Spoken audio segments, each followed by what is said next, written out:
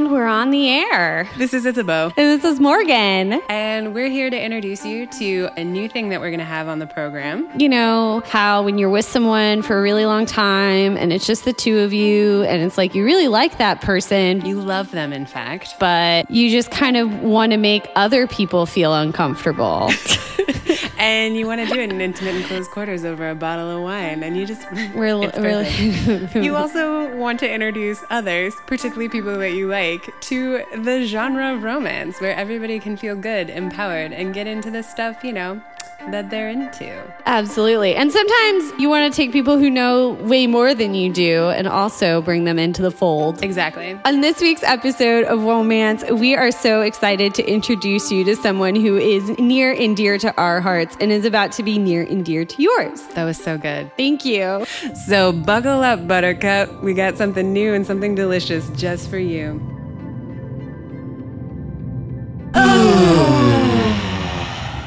Hi, I'm Isabeau, and this is Womance, a podcast about romance novels. People from Houston, Texas. Holocausts Of emotions. Yeah, sexual holocausts.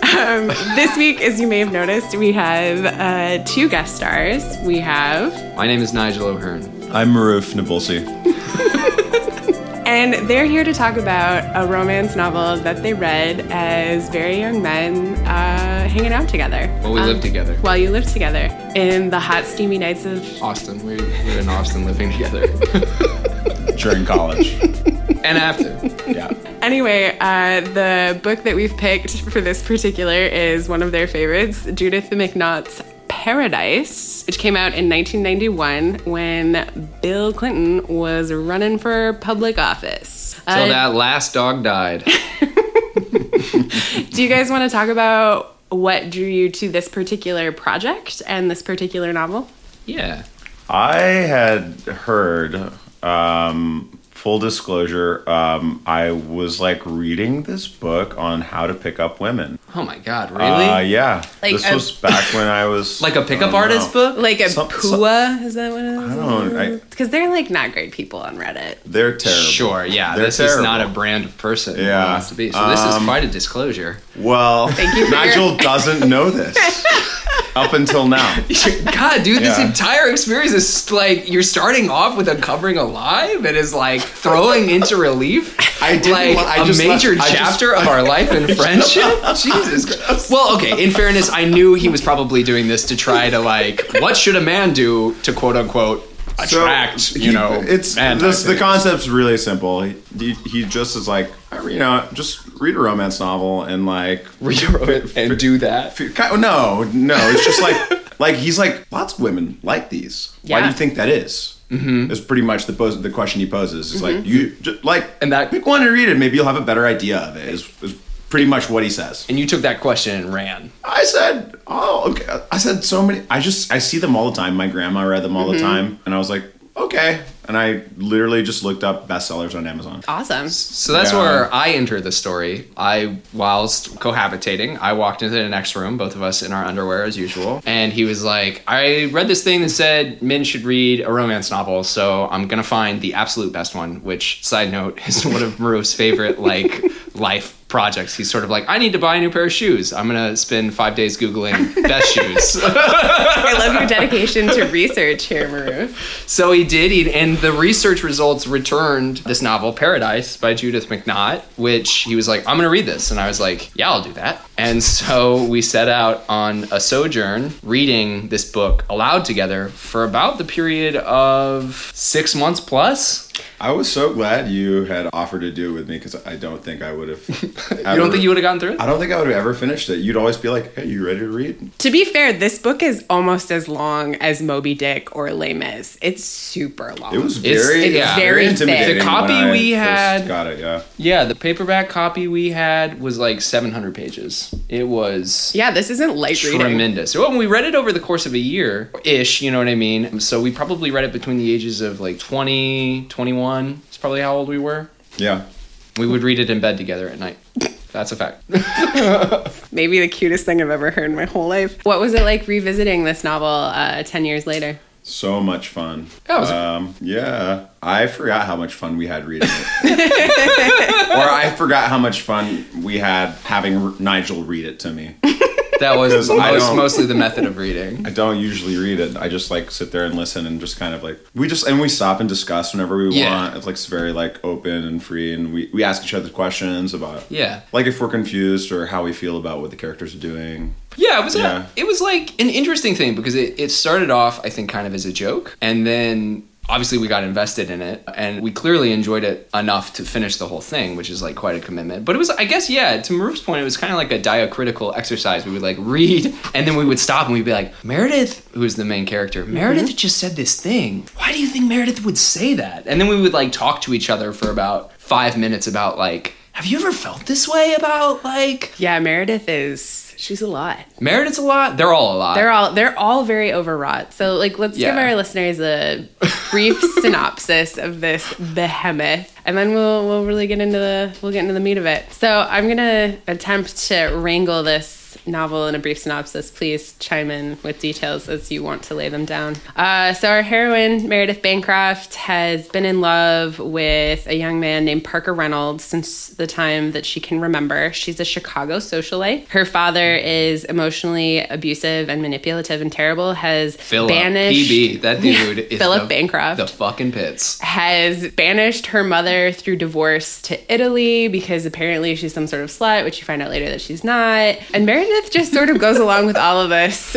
She's also sent to a private Catholic school on the South Side, which, if you're not very familiar with Chicago, especially in the late 70s, early 80s, you would think that Philip would not have sent his daughter to a South Side Catholic school. Certainly not at 46th Street. Anyway, she meets up with this awesome Italian girl named Lisa, and they become friends, and she lies to Lisa and says that the chauffeur that picks her up every day is her dad, not her actual chauffeur. And it takes Lisa about a week to figure this out because Lisa impromptu shows up at the mansion and is like, why did you lie to me? Blah, blah, blah, blah, blah. How did she get there? How did she get to public transit there? All the way to the mansion? Yeah, because Lisa fucking knows how to get around Chicago. Nobody's pulling tricks with Lisa. She's got uncles, she's got brothers, she's got sisters. Like red line to freaking purple line, to freaking like dart bus. She fucking did it. Lisa's the best. And then instead scrappy Italian ethnic Lisa, it seems. Pontini, yeah. And so then they become fast friends because Lisa forgives Meredith, and then Meredith hatches a scheme to get Lisa to go to private girls' sleepaway school in Vermont. And she does all of this without telling Lisa. And she's like, I'm going to give you a world-class education that's going to open college doors for you because I know you want to go to college and there's no money for college and your dad doesn't want you to go to college because girls don't go to college. Does Lisa have like 9 siblings or something? She does. And her parents are Italian immigrants, and her father is on the union picket line when we meet her because he's a pipe fitter with chapter whatever, and like is working the picket. Like Lisa's deep into an amazing Bon Jovi song. Oh, she's like the Lisa of Bon Jovi lore. Yes. Okay, I see. We're halfway there, Lisa. Yeah. In fact, you're actually only about 20 pages into the novel at this point because like the first 60 pages Lisa's are really just like, living by a prayer. They're just like journal chapters in Meredith's diary, I guess, that update. She's like, I'm 13 and I look frumpy. And then she's like, I'm at sleepaway school, Lisa, and I had a fight. And then... Well, they don't get to... So there's this scene where she arranges the whole thing with her dad. She's like, wouldn't it be great if I were charitable? You're constantly telling me a woman's place is to like do charity. Lisa's like this really well-deserving person who'd never get this opportunity anyway. It'll be a tax write-off for us. We need to talk about capital in this book later. And then he's like, sure, make it happen. And like, you know, we'll give an endowment to this school and it will be specifically for all of Lisa's room and board and tuition. So then she has her chauffeur take her to Lisa's 1-story brick bungalow on the South Side. All of her siblings come pouring out on the porch to say hello and whatever. And then she goes to Lisa and she's like, isn't this great what I've done for you? And Lisa's like, fuck you. I'm not a charity case. I can't leave my mom who's pregnant again.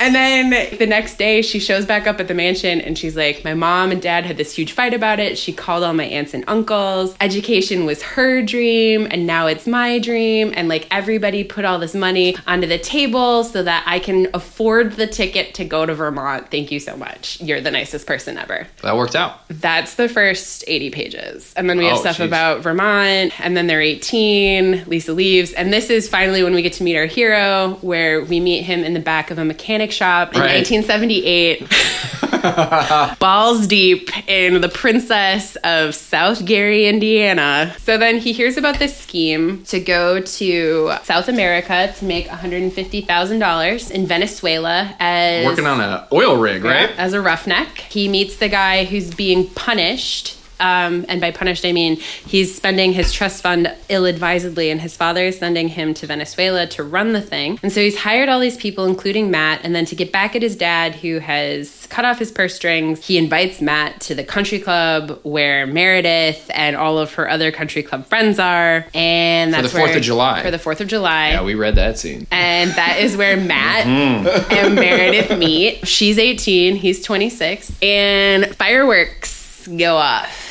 Metaphorically and literally. Oh, do they? So we should roll out, I suppose, when they meet, everybody at the country club is like, oh, Matt, you clearly don't have a tuxedo that fits you. You're from Indiana. Yucky. We're not going to talk to you. Is this tuxedo like too small for him? Yeah, because his shoulders are too broad. They intuit. That's right. He's just popping right out of it. Yeah, he's like basically going to Conan this stuff. He's Hemsworth brothering his way through this tuxedo suit. So people are treating him badly. Also, he's not making it easier for himself because people are like, oh, Indiana, are you of the, whatever? And he's like, no, I work in a steel mill on the floor and I'm a mechanic on Saturdays. Would you have him lie? No, but he's like mean about it. Yeah, he is. He like snaps at them. He's like, what? He you think you're better than me? Yeah. He doesn't try to sugarcoat it. He's definitely seems to be antagonizing them. Yeah. So Meredith is like, oh, these people are horrendous. I will befriend you. And then they have an okay evening. Yeah, they have a lot of fun. They have this really nice exchange on the dance floor. But he also mistakes her age. He thinks that she's graduated from college. And she lets that omission stand. She understands his misconception about her because he's like, oh, what are you doing? And she's like, I just got back from school. Right. And then he's like, I don't know anything about boarding schools because I'm from Gary, Indiana. Exactly. So I assume you went to college. Yeah. So he's like, you're 22, I'm 26. We could make this happen. You're cool, whatever. And then he was like, in the next line, he was like looking at her mouth. And that was like... That's typical. That's how romance novels go. He's 20. So he's 26. He's 26, yeah. And she is actually 18. She's 18. Yep. And she's like never... Well, she's kissed people, she says in the book, but like they're always over-eager boys. She has some descriptor, like... She kissed Parker nicely, which is her girlhood crush. And Parker tells her this evening, and he's 24, that he is engaged. And her grandfather's died. She's had a really rough summer. Lisa's gone. She her dad won't let her go to Northwestern. Her dad won't let her go to Northwestern because girls don't need to go to business school. And so she's feeling really rebellious on this 4th of July night. They kiss underneath an oak tree, and then her dad is surveilling constantly. Her dad is just always like, in whatever room he is, he's just staring and at frowning with his mean face. PB, that wet son of a bitch. He's terrible. Truly. Yeah, he's like he's a really good villain. So he sees them kissing, and then everybody comes outside, and then he like basically has two waiters try to throw Matt out, and Matt's like, don't worry, I know where the door is. And then she's like in tears, and then her dad is like, go home. 25 minutes to get home, I'm going to call you, and God help you if you're not there. You know what's nuts? We reflected on this. We were reading this, and I feel like PB makes Philip Bancroft makes two major blunders if he's trying to keep his daughter under lock and key. And this is like, if you're Philip Bancroft, he does two things, right? One is they're all talking to Matt, and Matt's like, no, I'm from Indiana, I'm a steelworker. And he's like, he says to Meredith, he's like, get rid of him, right? And it's like, so one, he puts them in a situation by themselves where he's like, come on, everybody else, to dinner. And sort of like makes Meredith like, quote unquote, get rid of him. Of course, this leads to them kissing. Yep. And then what does he do very next? He's like, Matt, get out of here, you lowlife, or I'm going to have these two, apes in white tuxedos where they're the help. Throw you out. He's like, Meredith, I'm going to stay here till 3 a.m. playing cards. You go home by yourself. And of course, what does she do? She gets in her car, drives by Matt, and is like, hey, do you want to get in my car? And she's like crying, and then he's like, how about I drive your car? And like, that's one of the things that I really love about Matt. He doesn't comment about the fact that she's crying. This is the first time I've heard you say you like something about Matt. I do. I like 3 or 4 things about Matt, and this is one of them. Like, he doesn't comment that she's crying, and he's like, it would be a real thrill for me to drive a car like this. I don't know when I'm going to get an opportunity to, because she's crying so much that it's hard for her to drive on this country road at night. He gives her an out for her feelings, but also to drive and take over terrible country roads in Willamette. Right. But like to take over the driving, because like usually when guys are like, I'm gonna drive, I'm like, ugh, fuck you and your masculinity. But like Matt makes it nice. So do you like Matt Maroof?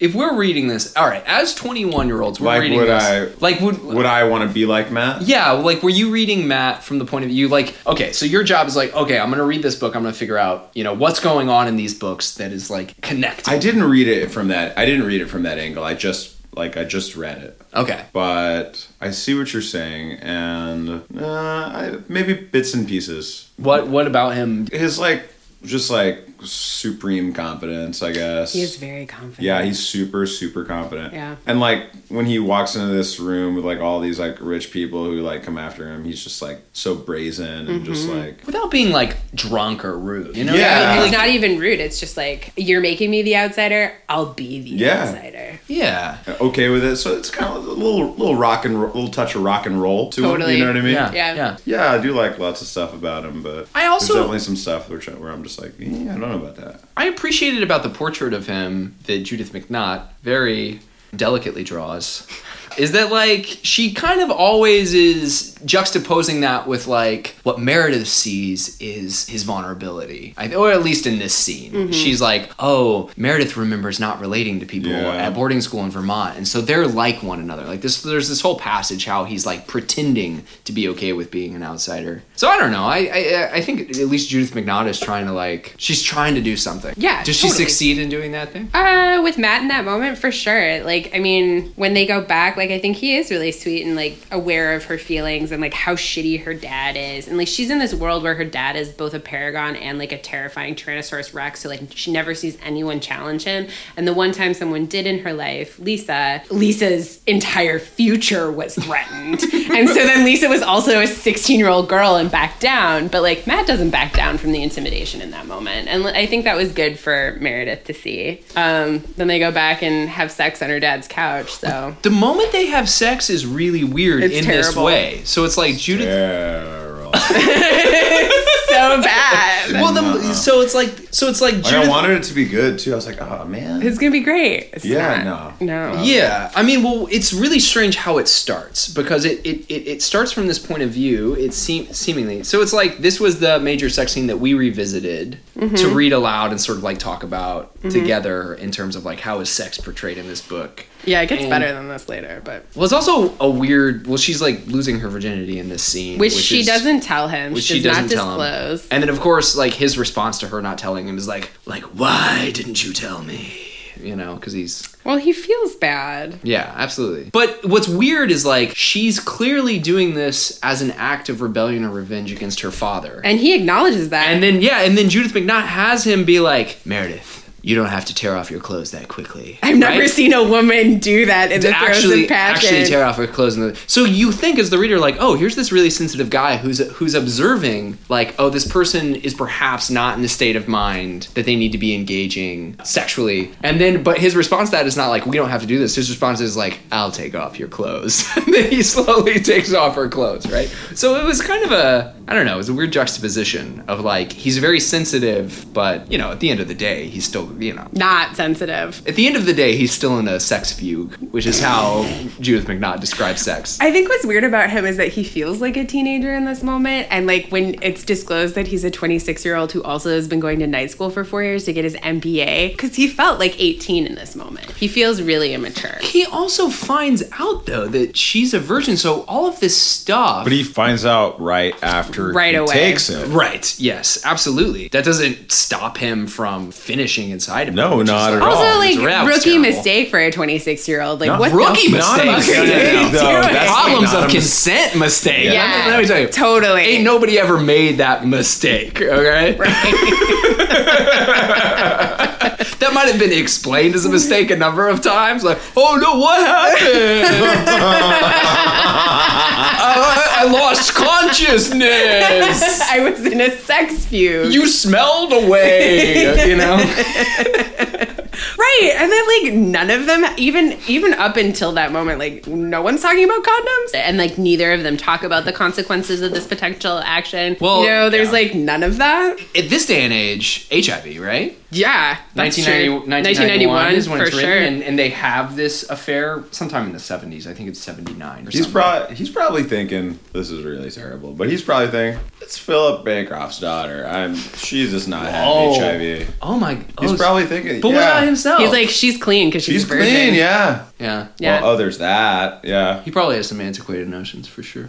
He does have some. It's interesting that you describe it as like he's in this moment, like thinking about Philip Bancroft, which they are on his couch in his office. From all that. Right. Because the act of sexuality comes right after a hang up from Philip. Totally. Boy, PB looms large. Super large in this. Like, he's a major dick in all the ways. Literally just imagining, like, a penis in a tuxedo. That goes to work every day. With a monocle. Totally. A super flaccid penis with a super big, like, foreskin scowl. What Philip Bancroft looks like. He's like, hey, get out of here. Take care of him. Yeah. So then he gives her his number. Sure. And then he leaves because she's like, my dad's going to be back from his standard card game. You have to go. He orders himself a cab. Right. And that's that. And he doesn't call her, which I think this is the first moment where I'm like, Meredith, I don't like you. Why? Because she never gave him her number. How was he going to call her? He was in her house. Yeah, but like, he's going to look up the Yellow Pages. He gave her his number. That's putting the ball in her court. And you think she should have put it in his? Because, like, we spend the next 5 pages being like, he's not calling me. Maybe he's not calling me because he's busy. He's not calling me because he didn't like me. He's not calling me because he didn't like the sex. I don't like him anymore anyway. So that she was like, I didn't give him any way to contact me. Right. And I'm also, like, psychologizing the reasons he might he's not be calling me. Yeah. And like, that is a pretty Meredith move. Totally. And I'm like, you have Yellow Pages. So, like, ostensibly he could have called, but, like, you have his number. You also in know your he hot only little has hand. 6 weeks in the country. Yeah. Because he's going to Venezuela to make his fortune on the rigs. Right. $150,000. In 1970s money, that's like so much. Anyway, so then she misses her period, and then she's like, oh, it's nerves. It's like, I'm fighting with my dad about going to Northwestern, and then she misses it again. They did not get any comprehensive sex education at the Vermont boarding school she went to. Right. So then she... Or, more sinister suggestion, the idea was they'd get pregnant. Yeah, totally. That's exactly what the idea was. But they wanted to be impregnated by Yaleys, who they're always hanging out with at that school. Yaley. Ugh. So then she finds out she's pregnant, goes to the Planned Parenthood on the south side where no one will recognize her. She has the cash in hand because she doesn't want it to show up in insurance. I remember this sentence. She says she went to a new doctor because her regular OB is, quote, one of her dad's cronies? Yes, cronies specifically. Why would you go to an OB that's your dad's crony in the first place? It's because Philip Bancroft owns everyone in Chicago. Yeah, man. He's basically the machine, but for the Republicans. Because he's a staunch PB Republican. is patriarchy boldface. Yes. Oh, yeah. Through and through. Yeah. Boldface and period. Is that a double entendre? No, it's just like its own, like it's patriarchy, boldface, own sentence, next period, paragraph. Period. Okay. Own paragraph. Next page. Epigraph. Got you. All right.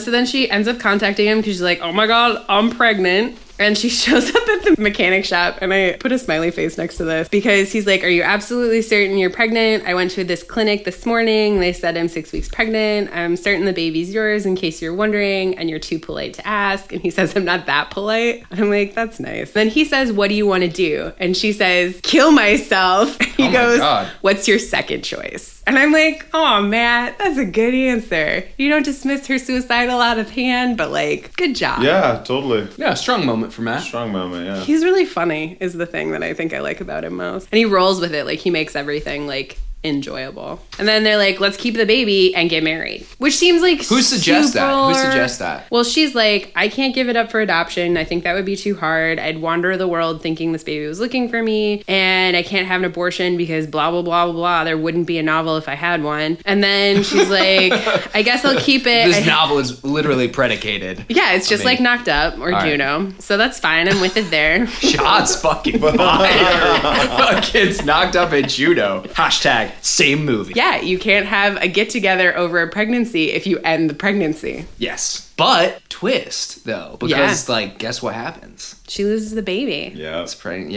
which is, like, a really heartrending, like, kind of montage of passages. Totally. It's amazing. That's actually one of the things that I think I like most about this book, because it feels really... Brave is maybe too strong a word, but, like, romance novels never talk about miscarriage, and they never talk about it this graphically, or, like, what it does to emotions, and something that we're not good about talking in our own society in general. And so, like, the fact that it takes so long to talk about it, and we keep talking about it, and then they have this moment of catharsis later, I thought was really, really good. Do you remember reading that together when we were younger? Yeah, what was that like? That she got a miscarriage. That she miscarried, and it's really sadly drawn.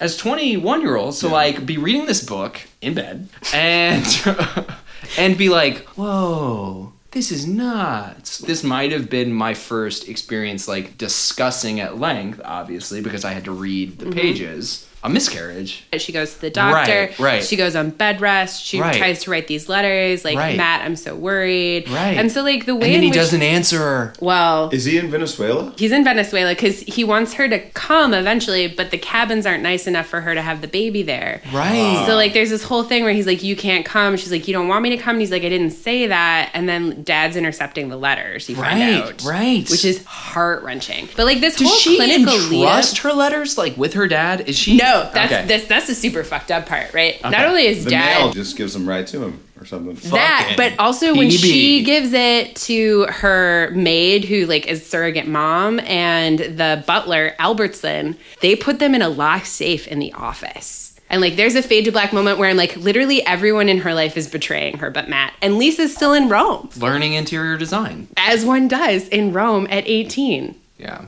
Lisa's living large. Yeah, but, like, she's also not calling Lisa about any of this. She, like, apparently How could she? Yeah, it's so expensive in 1978 or whatever. We're thinking very fondly of Lisa. Lisa's the best. Yeah, right? She's Lisa's like, there's great. nothing bad about Lisa. Yeah. Lisa is a wonderful friend. Yeah, she's so strong. But, like, the way in which, like, Judith McNaught talks about all of the lead up into miscarriage and, like, her misgivings about her own body's, like, what's happening to it and, like, her fear, it's, like, really comprehensive. And you just don't get that in books, certainly about miscarriage. So it was, I remember reading those passages pretty vividly. I mean... And she almost hemorrhages and dies. Right, like, And then she puts up a grave, right? Well, you find out that she's too sick to go, so she entrusted to her dad. But like, we don't know if Philip did it or not. Ever at the end of the book, even? Well, there's this thing, okay, so like, this is skipping ahead, but like, after we find out the dad's been stealing the letters, Philip told Matt in a telegram to him in Venezuela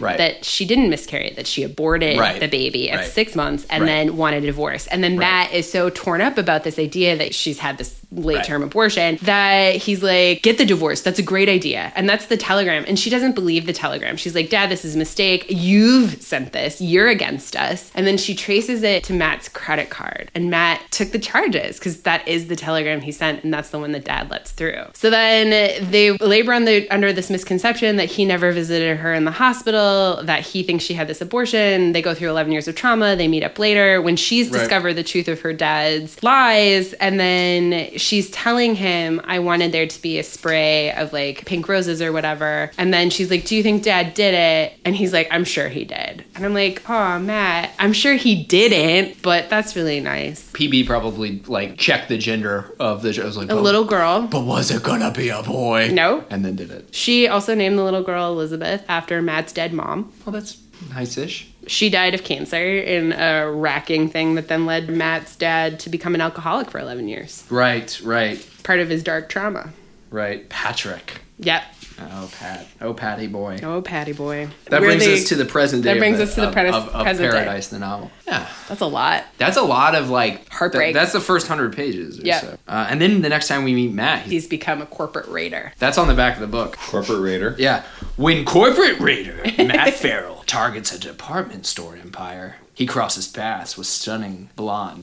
I love that they had to throw that in there. Yeah. Don't worry, readers. She's blonde.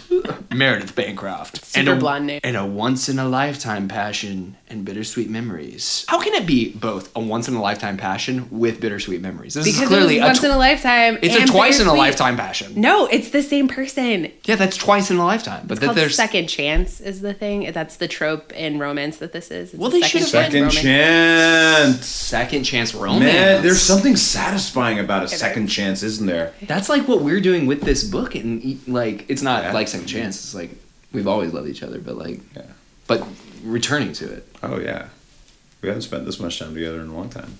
Well, yeah. That's what happens when you live in New York. Yeah. And you live in Chicago, and neither of you live in the steamy heat of Texas. Okay, so that brings us to the present. Matt is a corporate raider. He is going to Chicago to corporate raid. Meredith is 29 and is vice executive at her father's store, and he is a literal monster to her and all of his executives. When I was flipping through it, there's a line in there where there are only 2 female vice presidents. Yep. And it says... but they don't even look at each other. Said, because 2 look at each other would give Philip the satisfaction of knowing that women in the room needed one another. Yeah, it's so fucked up. Yeah, it's pretty terrible. And everyone's constantly like being like, you should wear dresses, not pantsuits, and you should do this, and blah, blah, blah. It's like disgusting. At least she's like resistant. Barely. You're right. Yeah. Lisa says this thing to her where she's like, you need to take more chances. You should vote for a Democrat. Yeah. And I'm like, what year is this? Does it make her less likable that she's not resistant? I think so. That's one of the reasons why I don't like Meredith. Yeah. She see that. I can also, but like, don't you feel like she's just buckling under the pressure? I don't know. Like she's been domineered for a long time. Yeah, she's been browbeaten into this like little and like I feel like she's like, product of her.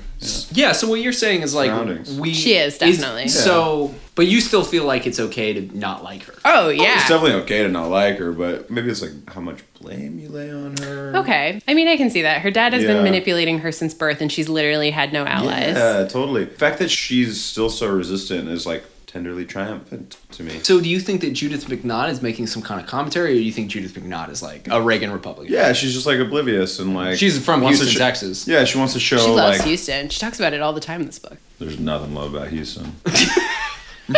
I'm from there, so I can say that. You definitely can say that. So there won't be a fight that breaks out. Born and raised.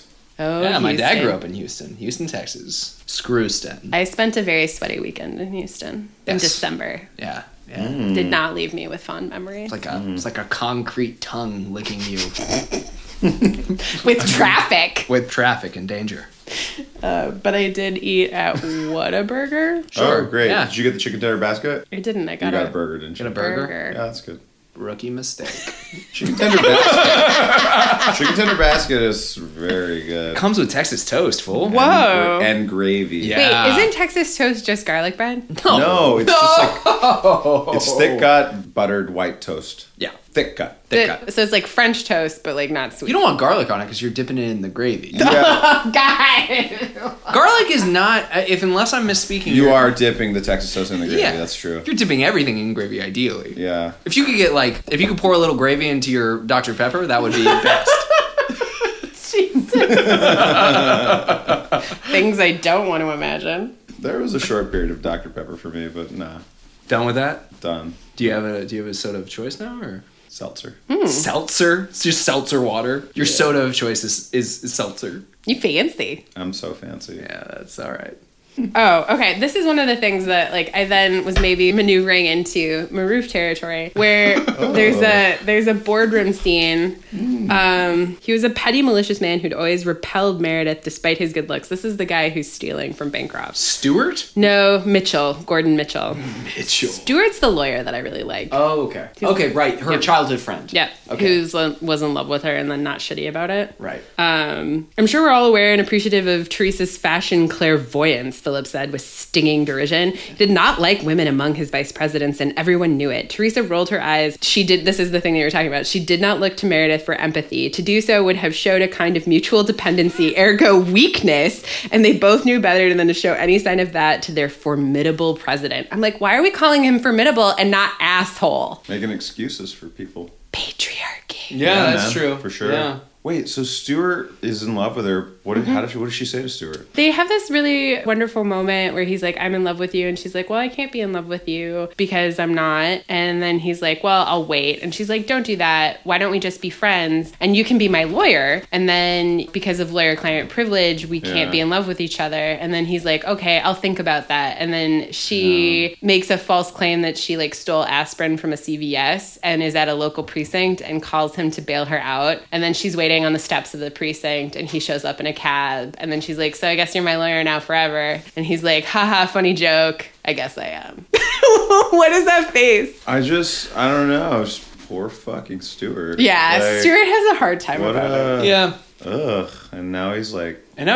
He serves her. Yeah. She pays him a really decent retainer. That's all I'm saying. You know what's interesting is, like, there are a couple men in this book who are not Matt or Philip. Mm-hmm. Like, Parker and like Stuart, who have relationships with Meredith and who want romantic relationships with Meredith. Mm-hmm. And we used to like cast a lot of derision on Parker, but Stuart really sort of like escaped our field of like kind of like fuck you vision when we read this the first time. He doesn't say anything about being friend zoned. He immediately respects her autonomy and her choices and remains a loyal and good friend. Like he doesn't let his feelings. I don't remember thinking Stuart was like, I don't remember thinking he was like a wet blanket or anything. No, yeah, I just think it just wasn't in the cards for them. It didn't work out. Yeah. So you like him, I guess.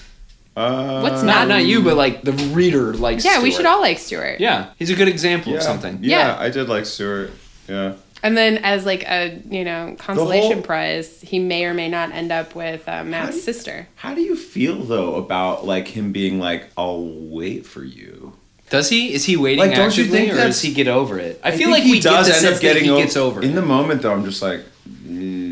It's not great when he says it, certainly. Then it doesn't feel great. Yeah. So he is what we would have thought of as like the consummate quote unquote friend zone position, right? That's how he would have been understood. But you're saying that like Stuart's a really interesting character in this book because he like kind of confounds this role. Not immediately, but like as soon as she makes their friendship professional, I think like he just takes it on its face. Like A, he handles the joke really well about being pulled out of a meeting, and then B, he's like, well, if this is all you can offer, that is what I am willing to accept. And I'm like, cool. And he never, like, says anything about it again. And then he, like, represents her in this, like, fucked up deal that Matt pulls. And he goes, as they say, no pun intended, but in The Godfather, he goes to the mattresses with Matt, right? Yeah. He goes toe-to-toe with Matt, and that's something Matt's I think team of lawyers. Right, and so it's like Stuart versus, like, the team of corporate raiders. Yeah. And he, like... And he's, like, right there on Meredith's team and, like, looking out for her best interests, and he's like, I can't tell you any more than my hunch about this, but, like, I don't think Matt is as serious about ruining your company and your father as you think he is because he loves you. And she's like, I can't go on your hunch, Stuart. And he's like, I wish you would, because then you wouldn't have to deal with this weird blackmail. So this novel should be called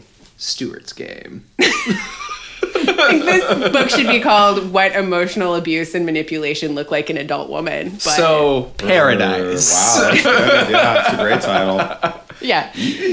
Thrilling. I would definitely pick that up. But do you guys want to talk about Lisa and Parker? Okay, yeah. Yeah, they end up getting together? Yeah, they end up together. And Lisa is, like, clearly kind of wants to be with Parker the whole time. Yeah. And Meredith is really, the reader understands, like, Meredith, figure it out. Totally. Lisa really wants to be with Parker, but obviously is your best friend, so cannot bring herself to. But you are, like, stringing this guy along and stringing your best friend along. So the reader has this, like, incredible prescience about sort of like, oh, wow, Meredith is a total roadblock to multiple people's happiness here. Totally. See, now you have me arguing against Meredith, which is not something I want to be doing. Meredith isn't that great. I mean, she takes after PV, right? She does. Whoa. Yeah, she does, right? Yeah. All these people are like pawns in her game and like serve her purpose or whatever. And she rationalizes and rationalizes and rationalizes. Yeah, she's like constantly trapped in her own brain. So there's this amazing part. As Lisa wended her way through the crowd, this is where we're about to meet Matt. And this is the meet cute part 2. As Lisa wended her way through the crowd, men turned to gaze appreciatively at the figure she presented. presented a willowy redhead clad in billowing red satin, lounge pants, and a black velvet jacket with a beaded black band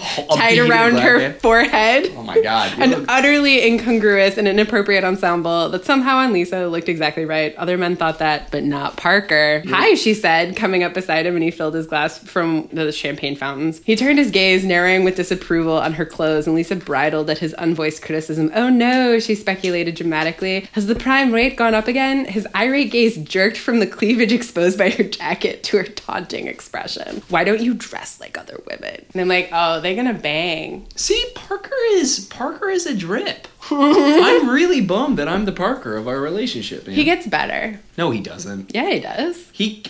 What happens to him next? He's like, Meredith, are we getting married or aren't we? And then he gets punched in the face, and then Lisa hits the guy who punched him, Matt. Amazing. And then you don't hear from Parker again. That's not true. We hear from Parker twice more after that. You can still fall in love with a drip, even if they're a drip. He becomes less drippy once he hangs out more with Lisa. Really? He Lisa makes him cool. Gets an earlobe stud. Yeah, maybe. Like George Michael style? Yeah. Or like Harrison Ford. Sure. Like 1991 George Michael. Nice.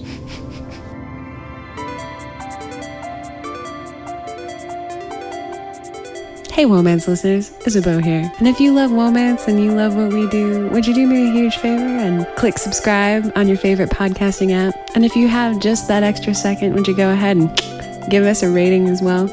Ratings and subscriptions help keep this podcast going, lets other people know where we are, lets other people in on the delicious secret that is Womance and romance in general. And more than that, don't keep us a secret. Tell your friends, tell your mom, tell her about the juicy bits, but, let her discover the details. Because romance and womance is all about discovery. Thanks for listening. We look forward to seeing you. Matt's blood stirred hotly, and his hands itched to explore and caress those new curves she'd acquired. Oh. In what, adulthood? Yes, because she was 18 when they'd been fucking before. Suddenly, his treacherous mind presented him with a tantalizing solution. Perhaps, if he had her just one more time, he could quench this thirst for her and get her completely out of his system. Whoa. That's a lot, right? The prose of this is a little overwrought. Swearing under his breath, Matt got out of bed and pulled on his robe. He was insane to even consider being intimate with her again. Again? He stopped cold.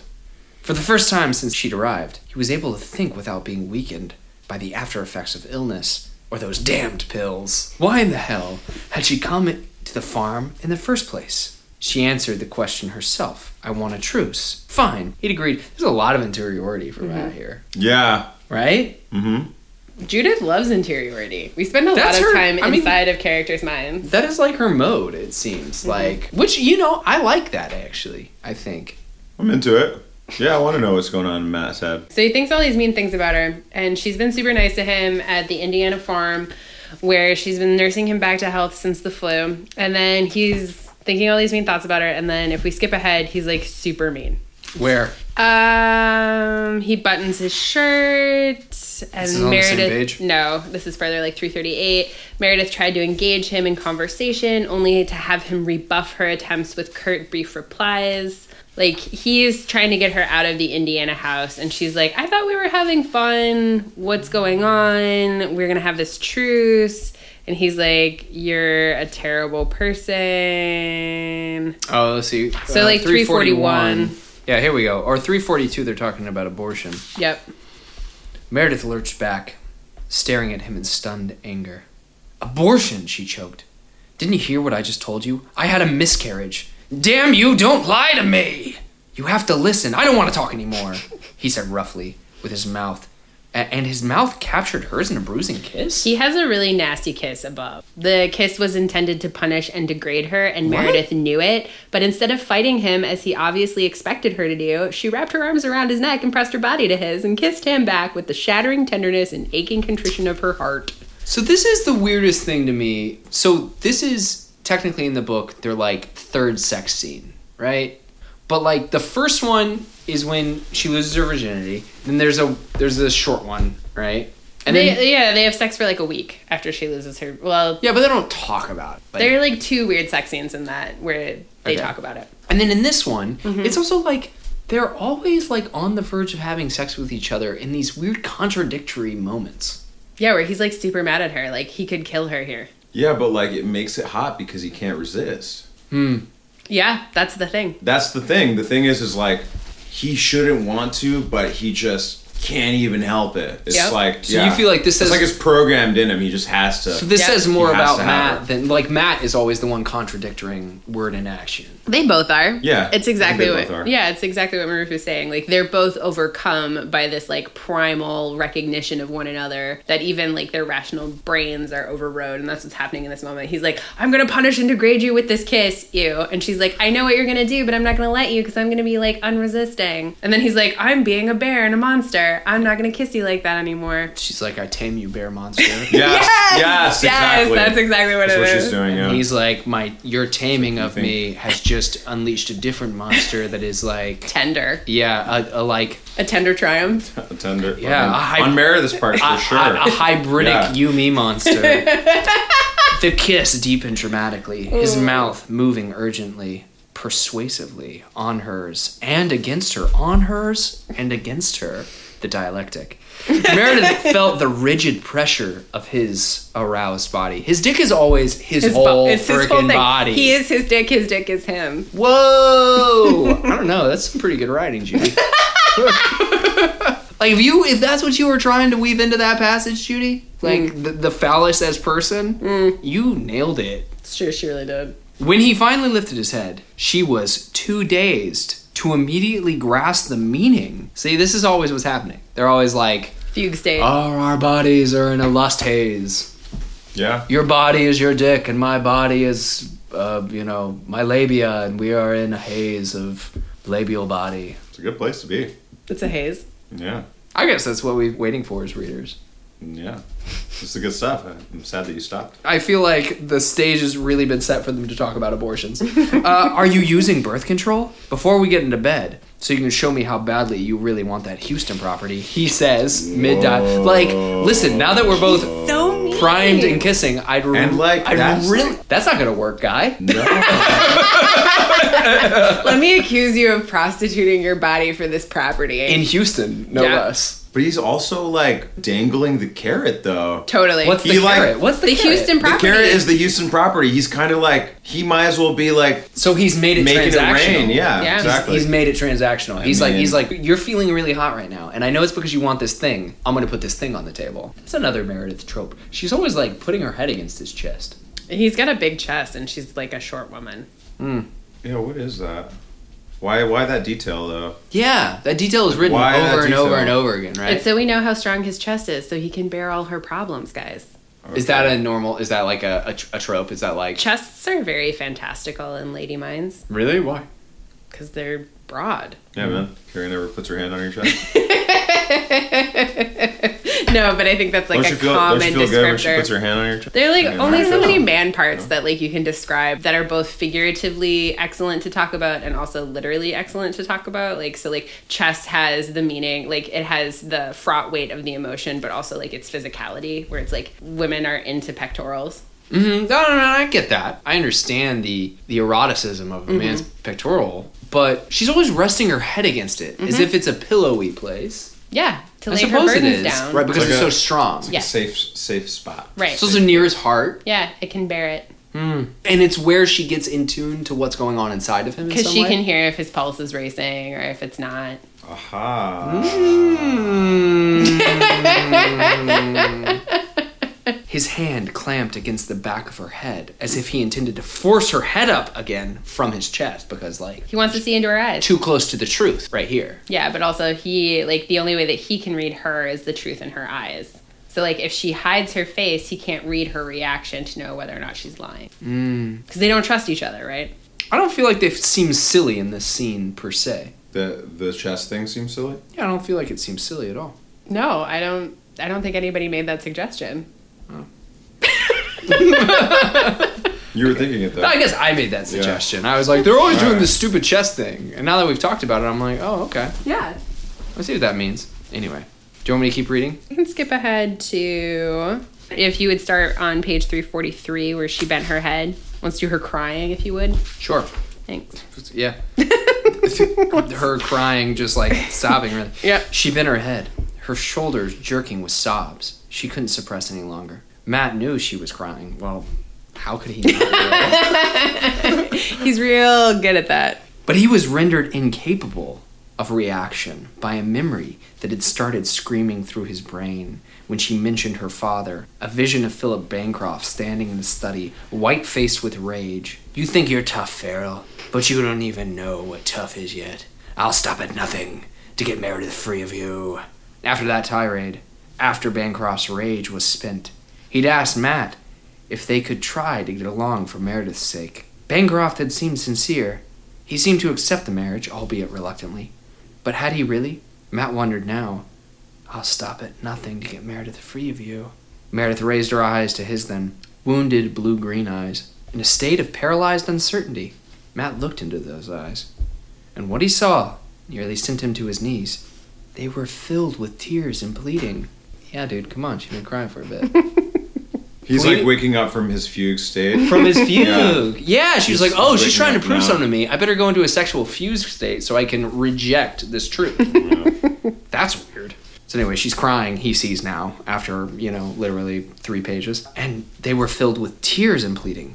And truth. Naked, soul-destroying, unbearable truth. Matt, she whispered achingly, we had a baby girl. Oh my God. He groaned and yanked her into his arms. Oh, God. That's plenty, thank you. But,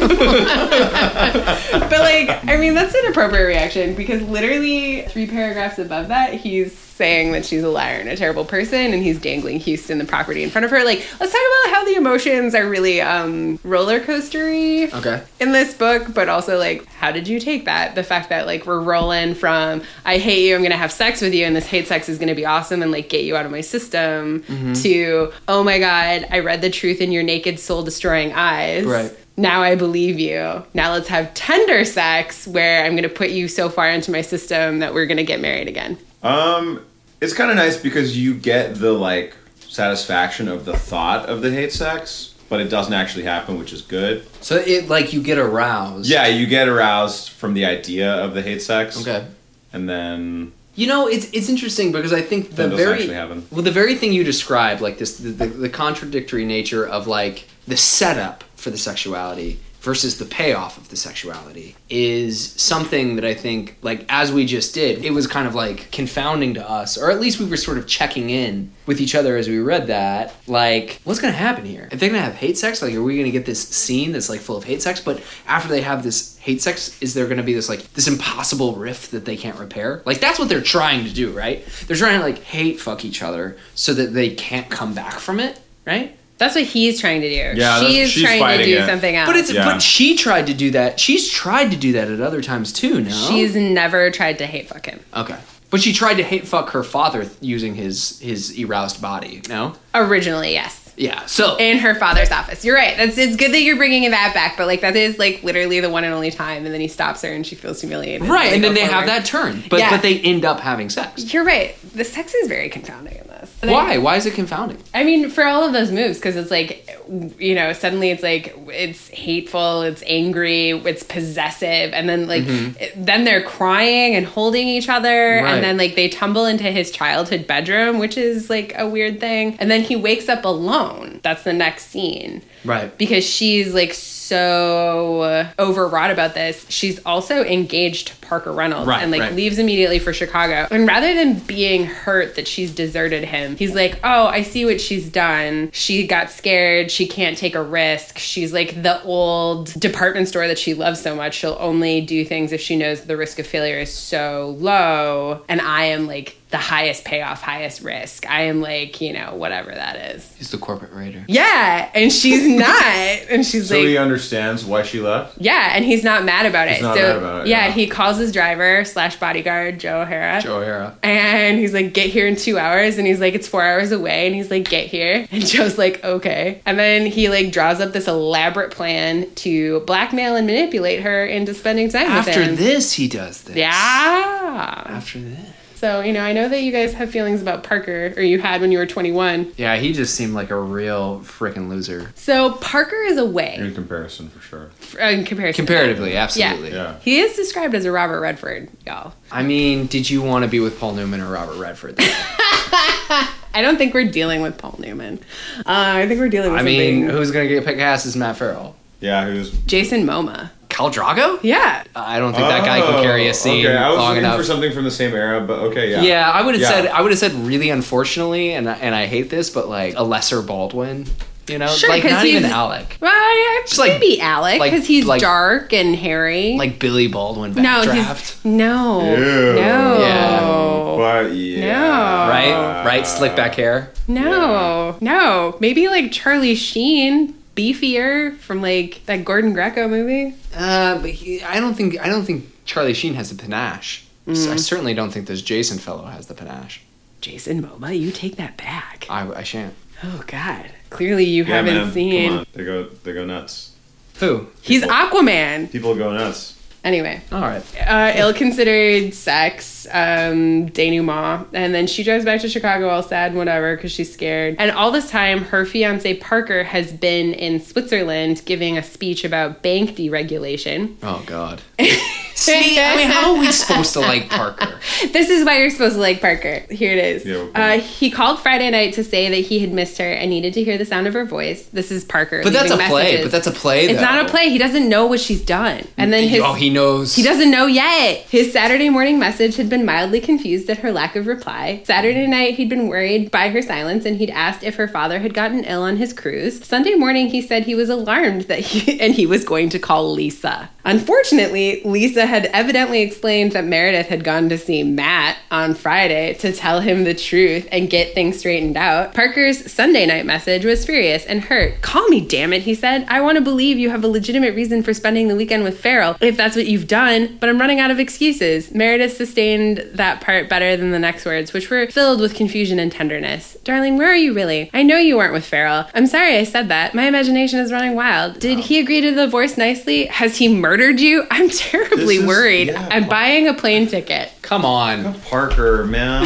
No. I think that's nice. You could say it. Yeah. I don't know, like all those like stages, and then like out of the Three Piggies houses, he's like the House of Straw. I mean, I agree with this in the terms like to us. I feel like, and now I'm speaking for both of us, tell me if you agree here, because I feel like we read that and we're like, that is so transparently what he's doing. His thing is like, I'm calling you this many times, not because I'm working through this whole process. He was at number one. He was like, first call, he was there. He was already there. But he didn't know. But he knew. He thinks.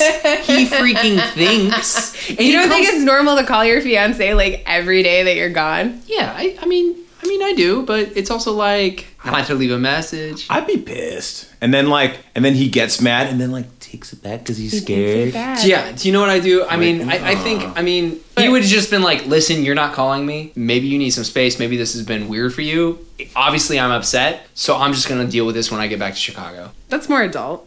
This motherfucker's meant to be an adult, no? He's trying to be compassionate. Yeah. So then he's playing an angle. 6 pages later, he's arrived truncatedly from Switzerland. And what are the first words he says? The first words that he says? Yeah, what's his like...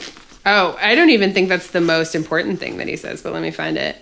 Well, I think they're like... He would tiptoe around it before he got to it. No, he says this thing about like, my deal went south and clearly my engagement is on the rocks. So I thought I would come back to see if I could salvage one or both, I think is what he says. No? That sounds correct. He says, "Did you forget something?" And then he says, "I wonder if you forgot, like the fact that you have a fiance." And then she's overwhelmed with remorse that he'd actually flown home. "I didn't forget," she said. "I'm so sorry." Oh. And then they have this whole weird thing. And he mentions the deal that's gone south and he flies back. "Since I also seemed on the verge of losing my fiance, I decided to fly home and see if I could do to salvage one or both." Yeah, I think that's pretty bad. And then she says, "You were never on the verge of losing me." And it's like clearly, and it's like the audience, we know, like, oh, you're done. You're fucking done, Your goose son. is cooked, Parker. And you're gonna go, what, 300 more pages? And this is the real problem. So this is the turn for Parker for me, where she says, she explains the lie that her father told. I started to cry when I told him about Elizabeth's funeral. I think Matt was trying very hard not to cry. Wasn't time for anger somehow. The guilt she felt for what happened after that was in her eyes, and Parker saw it. No, I suppose it wasn't. He'd been sitting hunched slightly forward, his forearms on his legs, and he's like, blah, blah, blah, thinking. And then she's about to tell him that she had sex with Matt. Mm-hmm. If you're wondering whether Matt and I, don't tell me if you went to bed with him, Meredith, he bit out. Lie to me if you have to, and then make me believe it, but don't tell me you slept with him. And I'm like, ooh, Parker, what are you trying to save? And then she doesn't. His own dignity, probably. I mean, like, and then they go through this entire charade for another, like, 250 pages. Yeah. So I guess that's why I feel like Parker's a freaking, like, he's a self-lie. Yeah, he totally is. Yeah. He just respects her bodily autonomy more and, like, doesn't emotionally manipulate her, except in that part, where I feel like he's more manipulating himself than her. I don't know. I guess I don't know. We didn't like him. No. Didn't like him, but she has a point. Yeah, that's true. Yeah, I don't think we would have thought about that. I think we would have been like, oh, man, Parker, you suck. I'm glad that Parker ends up with Lisa, though. Yeah. So we've talked a lot about all of the autonomy, kind of the like, gross runaway capital in this book. Everybody's stupid wealthy. Right. What's your weirdest part? Weirdest part? Weirdest part of the whole book for you, Merv? I guess how neatly everything's tied up at the end. Yeah. Isn't it? Like with like a... Yeah, that's a really good way. Yeah, totally. Like with like a brand new Lamborghini with a bow on it. Right. Yeah. It's just... befitting these people. Yeah, everything just like... Definitely. Everything just works out. I mean, it was super like turbulent the whole way through, but then just all works out for the best. It does. Well, and it's kind of one of these things where it's like, the thing with Meredith is she thinks that she can't have children. Mm-hmm. Right? And it's like a major complex for her. So part of like the wrap up is like, spoiler alert, they have a fucking kid. You know what they name her? Paradise or something? Marissa. Oh yeah, that's pretty bad. It's so bad. They name a new floor in the store Paradise. after, she's ousted her father, the shitheel. Why do they do that again? It's because it's all of these like foreign items, and all of their price tags are over like $1,200. So it's like the Paradise floor of the Bancroft department store. Wait, all the items are foreign? Yeah, they're like an oriental carpet and like a peacock lampshade from like Delhi and rough. Yeah, it's super colonial. Like they're not good people. Come on, please go to bat for the Bancrofts. They're not using their money like. I mean, I nicely. can't go to the bat for the fucking Bancrofts. I think the weirdest part for me of this book is I think it's how long it is in a lot of ways. Like, it's an incredibly fraught book, and I don't know. I like this book actually a lot, but I was really surprised when we were recapping it, for instance, and it's like she goes all the way to Indiana and they have the reveal, and it's in that moment that Matt is like, cool, I got another novel's worth of a scheme to hatch. Right? That's weird. And then there's a bunch of weird side stories, like one about the lawyer who tried to perform their divorce and then isn't able to do it. Like it's just and then like, he's murdered. Right. Like it's like that's weird to me. Like there were a lot of times we'd be reading this and we would stop and we'd be like, what are we doing? Like Matt and Meredith aren't even in this scene. What are we doing here? Right? And I've forgotten a lot of that stuff, so I felt like it wasn't central to the book in a lot of ways. We remember mostly the good parts. There were lots of moments where we were just like... A lot of boardroom. Yeah, there was,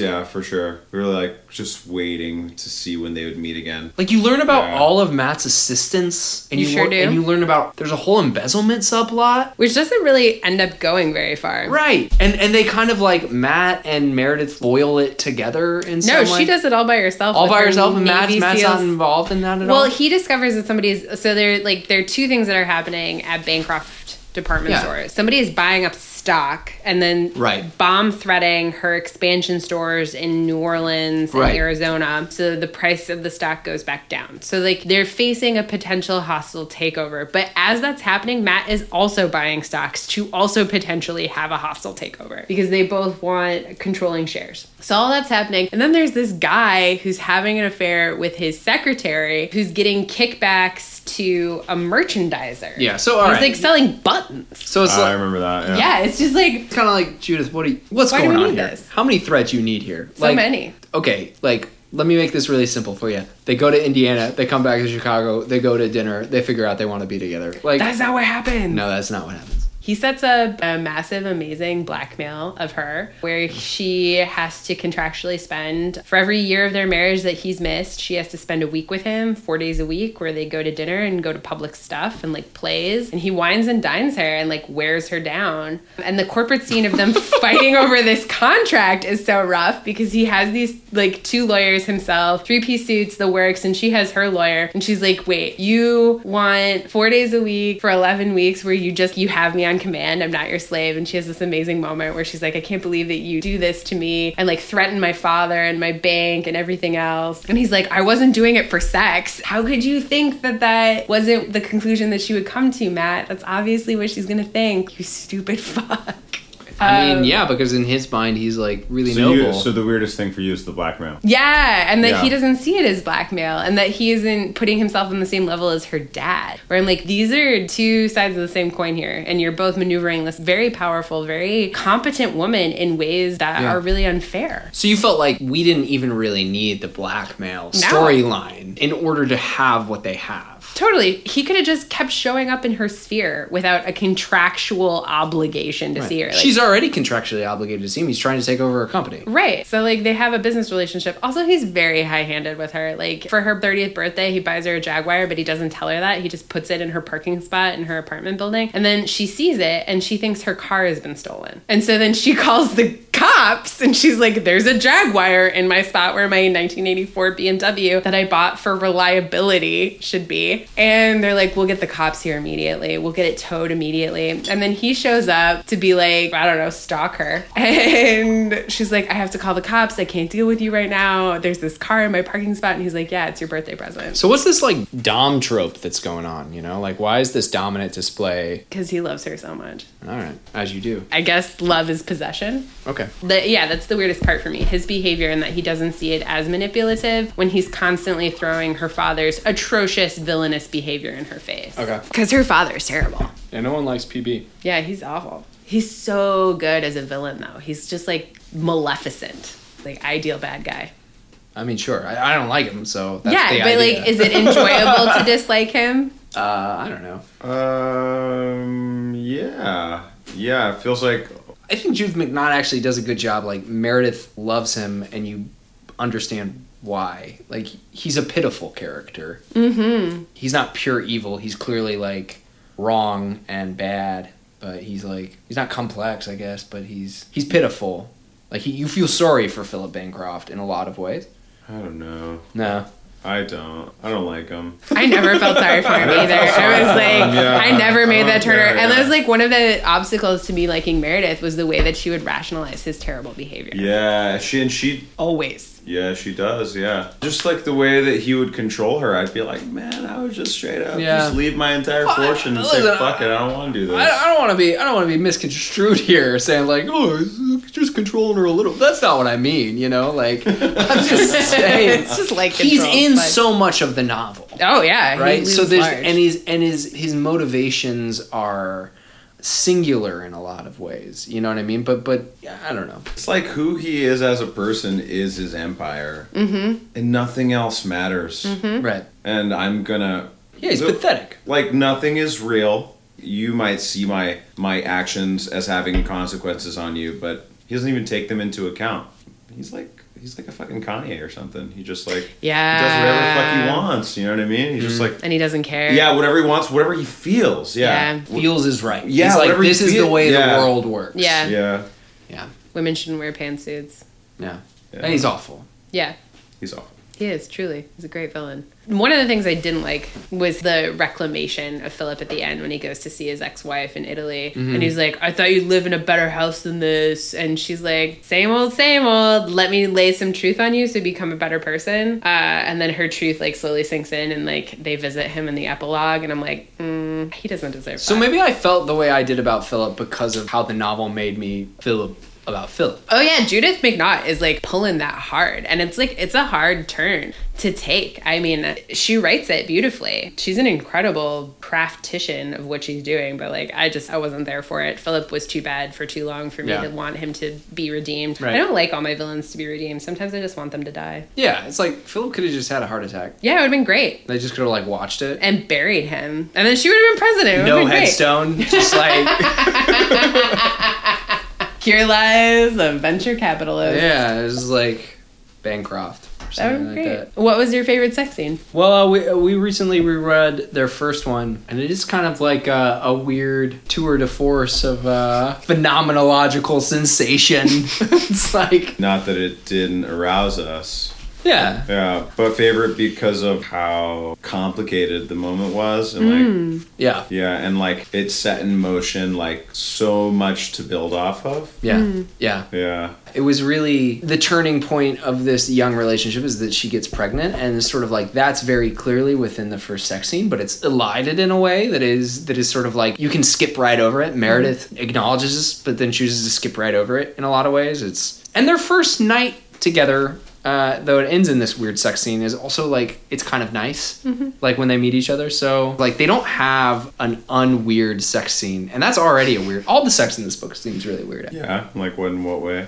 All of the sex scenes have a catch to them, right? Even in this first one, it's sort of like they accomplish something. Well, she's like losing her virginity, or like in the one where we first meet Matt and he's having sex with this rich girl, like she doesn't want to be seen with him, or like in the one where they're in Indiana, like he's like, I'm gonna fuck you because I think you aborted our child. You know what I mean? Like I'm gonna like hate fuck you, right? Like I'm gonna like trick you in with this Houston property. You know what I mean? Like all the sex scenes seemingly have some kind of like strange complication to them. The characters seemingly feel torn about them. And I found that actually very pleasurable as a reader. Yeah, because sex isn't just about sex. Right. And Judith McNaught understands this. Yeah. It's like a very complicated nonverbal language where people use it to work out all sorts of things. Which is my favorite sex scene comes very late. There's been this epic fight at her birthday between Lisa, Parker, and Matt. Lisa and Parker go home together because she has to take care of him because he's drunk. Oh, they have sex together. Yeah. Her confession of love is really sweet. Yeah, read that. Lisa's confession of love? Yeah. Okay, let me see if I can find it. Do you remember this passage? Like when we were reading, like when Lisa and Parker get together and she's like, the thing is, like, I feel this way about you. And he's like lolling. And I can't remember, did it come like very unexpectedly? It was. It was, right? Yeah. Okay, so Parker is at Lisa's house and he's like, I should really go home. He's rubbing his sore jaw because he was totally laid out. Your place is going to be crawling, so you might as well stay here. And then he's like, what about Meredith? She felt the funny ache in her heart at his frustrating concentration on a woman who was not in love with him, and who was, moreover, the last woman in the world that he should be in love with. Parker, she said softly, it's over. He lifted his head and looked at her in the muted light of the lamp, realizing she was referring to his future with Meredith. I know. And then she says, it's not the end of the world. Sitting beside him, the relationship was comfortable for you and for Meredith, but do you know what happens to comfortable after a few years? No, what? It degenerates to dull. And then she goes into the kitchen and he's like looking around her apartment and she's like putting the dishes away. He says, what made you take that swing at Farrell? And she goes, I don't know. And he's like, you can't stand me, yet you went leaping to my defense like an avenging angel. Why? And then instead of answering that question, she says, what makes you think I can't stand you? And he's like, you're joking. You've never failed to make it eloquently clear how you feel about me and my profession. And she says, that's just teasing. He's like, why? Why have I teased you? No, but you could start with that. Lisa shrugged, making an adventure in fastidiousness out of putting away the tea things and wiping the sink, but her mind was working frantically. Parker was a banker. Everything had to add up for him, and her actions and explanations weren't doing that. Can you remember when you were a kid, say 9 or 10? She began, I'm capable of that, yes. Did you ever like a girl back then and try to get her attention? Yes. Swallowing audibly, she plunged ahead because it was too late to turn back. I don't know how preppy boys did it, but in my neighborhood, a boy usually threw a stick at you or teased you terribly because they didn't know any other way to make you notice them. Gripping the countertop with both hands, Lisa waited for him to speak. Do you have any idea how I feel about Meredith? Everything I am, everything I have, all the good things are because of her. She's the kindest, finest person I've ever known. I love her more than my own sisters. Weird. Parker, she finished brokenly. Can you imagine how horrible it feels to be in love with a man and have him propose to the friend you also love? And then Parker says, I'm obviously passed out, drunk somewhere, and hallucinating. In the morning, when they bring me round, some psychoanalyst is going to want to know about this dream, just so I can be completely accurate when I describe it. Are you trying to tell me that you've been in love with me all this time? And then Lisa says, it was very stupid of you not to notice. What a fucking rude, right? Like, yeah. Are we justified in this? I feel like, yeah. Come on. And then he says, Lisa, for God's sake, I don't know what to say. I'm sorry. Don't say anything, she said, and especially not that you're sorry. Then what am I supposed to do? And then she says, how could I possibly fall in love with such an unimaginative man? Parker, on a night like this, when two people are badly in need of comfort and they happen to be a man and a woman, doesn't that answer seem obvious to you? And then he says, the odds are very bad. And then she goes, life is a big gamble. And then they fall into bed and it's great. Talk about overriding. I mean, I love Lisa. Lisa's the best. Parker's one lucky dude. Yeah. Right? It's fucking galling. Yeah, I maybe we hate him so much because, like, he doesn't deserve Lisa. He blunders everything so much and still ends up with an awesome girl. You know, he's the fucking mold of, like, waspy North Shore white man, right? Yes. It's sort of like endless opportunities blundered. Yeah. Yes. Yeah, everything just kind of falls into his lap or whatever. Yeah. He's got this exciting, vibrant, super awesome, you know, person interested in him. Yeah, and he's but like, these aren't he's talking himself out of it. Yeah, these aren't reasons why a person like doesn't deserve love or anything, though. This is just this is just how we feel. Like, it's like not necessarily fair. I think it's fair to be mad at his choices and chances. Okay. He gets so many of them. You bring me round on that one. Okay. You really felt like we were putting it to him a little hard. Yeah, we need to. Well, I'm sorry. I think it's fine. Parker can handle it, you guys. Parker can handle it. Parker's not real. So what's so amazing about this is Parker and Lisa fall into bed. They have this like amazing night together. It's all fade to black and whatever. And Meredith is like, all of my friends got into a fight last night and I can't get a hold of any of them and I don't want to call Matt because I'm mad at him. So then she tries Parker's apartment and he's not there, and she tries calling Lisa like 5 times and Lisa won't answer. And when she finally gets a hold of Lisa at Lisa's house, Parker answers. And don't answer another person's phone. You fucking rude. But instead of being mad, she's like let off the hook, and then lo and behold, knock, knock, knock at her door. It's Matt. And so follows my favorite sex scene. Because there's so much giggling in it. They're like so happy. Like, you know, everything's coming up roses. And she's like... so that's like an unmitigated sex scene. Yeah. Where she's like, can you imagine this incestuous thing happen where 2 people that I love are now like fucking in their apartment? And he's like, yeah, that's weird. Also awesome. Because now we can fuck with yeah. So let's get to it. Hop on the good foot. Yeah, and then he does this whole thing where he's like sort of chasing her around the apartment, and she's like giving him reasons why they shouldn't have sex or be together. And she's like, I can't have kids, and he's like, we'll adopt. It's just very nice. It's very fun. Yeah. Yeah, they're nice together. Yeah. He says we'll adopt. That's And he's very he can comfort her so easily. Yeah, he really can. He just like comes through. He just comes through. Other than the blackmail, he's great. Blackmail at the core of the novel. He is. He's great. He is actually. So is this a womance or a no-mance, gentlemen? Definitely. It is a womance. It's a womance, big time. We set out to read what was billed as like a piece de resistance romance novel when we were young men trying to figure out what a romance novel even was. / women. Yeah. And then, you know, just the whole thing. Yeah, we were just like fucking lost. And I don't know. Some self-reflection in there. Yeah, I don't know if like Judith McNaught's Paradise unlost us. But you know, it's like that. It was along the way in the journey of somewhat self-discovery. For sure. Daddy discovery. I would definitely daddy discovery. Yeah. We call each other daddy. Yes. Why do you guys call each other daddy? It's like a nickname term of endearment. Like. Yeah, it's just I don't know. I don't remember why we started calling each other daddy, but we call each other daddy. We like it.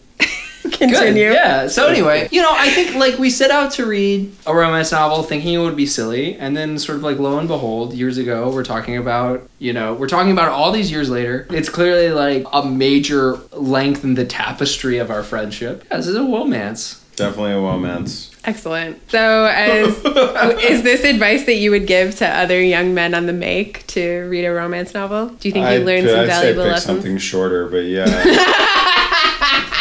I would say, you know, I mean, yeah, it's better than I liked reading it. I think especially as a young person, reading something that you would like never read that is quote unquote not for you, I would recommend that. whether or not, you know, like reading it from the point of view of like, oh, how to get women read a romance novel. I was seeking to broaden my perspective. Right. Like why is it not written for me? Fuck yeah, it's written for you. Exactly. It's also like it has these problems and you shouldn't like build quote unquote masculinity around like Matt Farrell. That's a nightmare. Nope. But also his masculinity is really taken down, and we have Stuart as a foil, we have Parker as a foil, we have other men and other ways of being men in this book that I think is really nice. And we talked about our forming masculinity and how to like unform elements of our masculinity around this book. It was a formative novel in that way, I think, for me at least. For me too. So yeah, just a lot of feelings. Yeah, people felt a lot in this. Sorting them out. Yeah. I think here's the thing. Reading something like this in isolation, if like you've never read something like that, I think is maybe not as formative as reading it with someone else that you might otherwise, quote unquote, be embarrassed to have read it. Finding someone immediately, let's read this book in a way that we're like discussing this book. I feel like I would have been embarrassed at the time if someone caught me reading it alone. Right, yeah. But I don't know, like people made fun of us a lot actually. But like, we didn't care because it was something we did together and it was important to us and we enjoyed it. And so like people would come into our house and they'd be like, what is this romance novel? And we would very seriously be like, this is what we read. This is what we're reading right now. Most people didn't believe us. Yeah, and they were like, you're fucking around. So we're like, okay, you can not believe us, that's fine.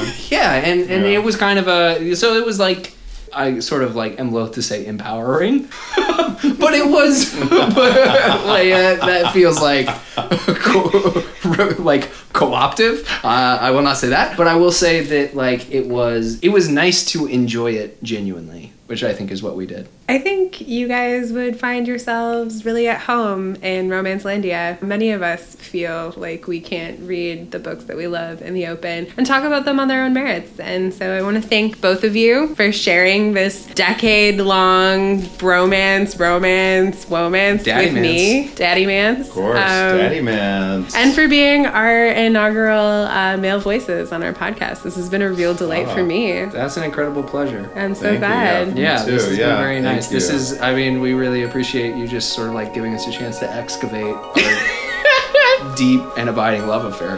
That is what we aim to do on Womance. Excavate love affairs.